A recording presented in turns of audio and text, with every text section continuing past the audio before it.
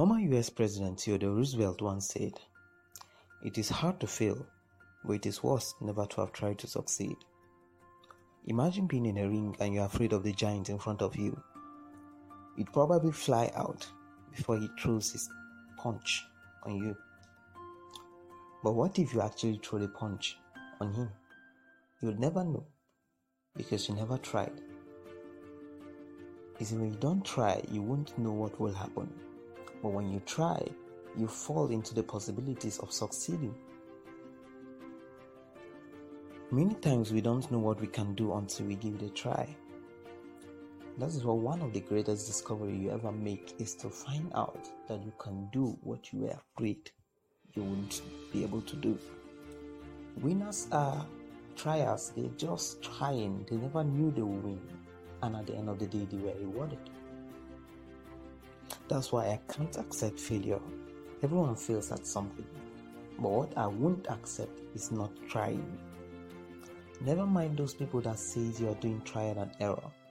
At least you tried, so you're one step ahead of them. Failure is defined as the ability of a man to stop trying.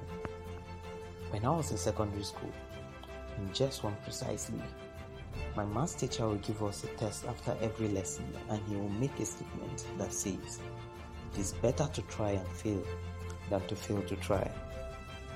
I've held on to these statements for a long time, and anytime I get problems coming from mathematics, I always want to try even if I end up with the wrong answer. Reasons why? Because when you don't try, you miss the chance and possibilities of you succeeding. So what is your goal and your dreams? What are you concerned about? What do you want to achieve? Your ambitions? It's worth trying.